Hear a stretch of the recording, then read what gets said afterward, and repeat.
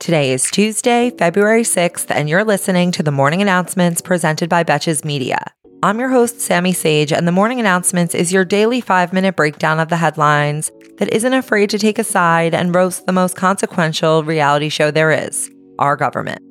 We are back with my favorite sponsor this week, Quince.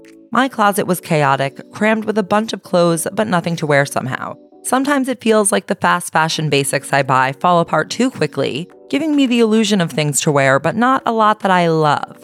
But Quince has been my game changer as my go-to for luxury essentials at affordable prices.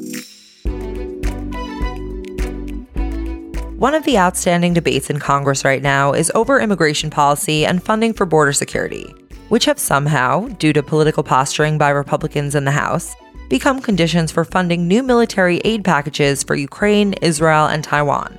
But the latest development is that the Senate has introduced a bipartisan agreement costing $118 billion, which seeks to impose tougher immigration and asylum laws and tighten more security at the border, and also adds a new emergency authority that would allow the Department of Homeland Security to shut down the border if there are too many migrants trying to cross at one time. This would happen if the 7-day average of border crossings exceeded 5,000 people, or 8,500 people in one day. But even during a shutdown, Border Patrol would still be required to process a minimum of 1,400 migrants each day who try to enter through legal ports of entry, and only unaccompanied minors would be allowed to pass through. The legislation would also end the practice of catch and release, but bar anyone from the U.S. for a year who tries to cross illegally 2 or more times during an emergency border shutdown.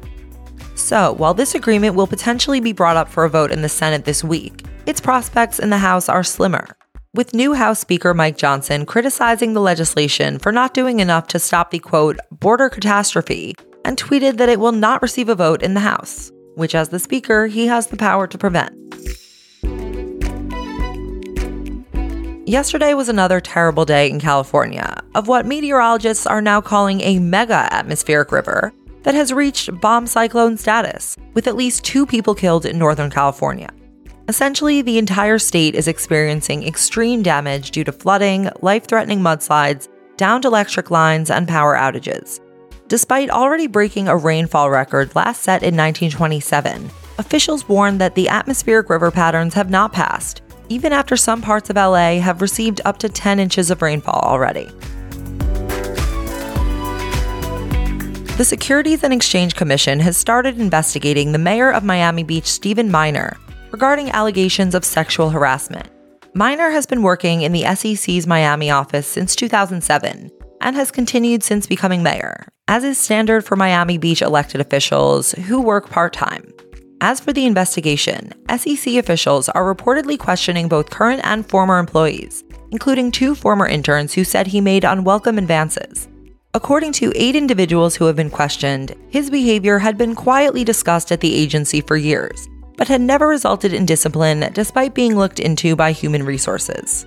A tale as old as the 1950s. Apologies if this next story derails your spring break or any other upcoming travel plans. The U.S. State Department has recently issued advisories for Americans traveling to the Bahamas and Jamaica due to recent spikes in violent crime, including armed robberies, sexual assault, and homicides, even at all-inclusive resorts.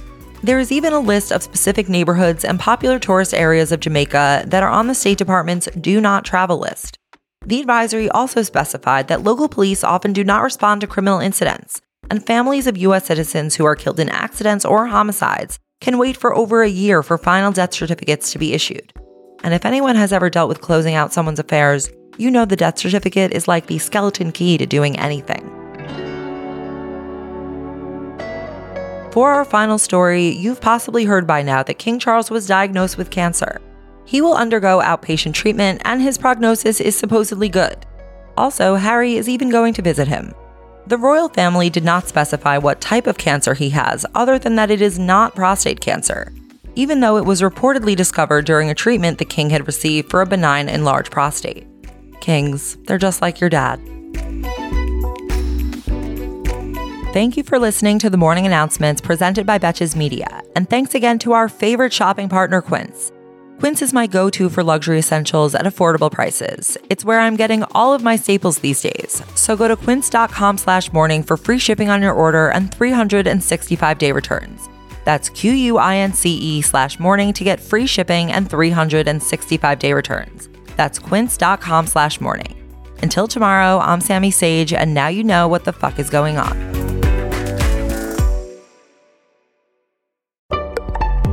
Betches.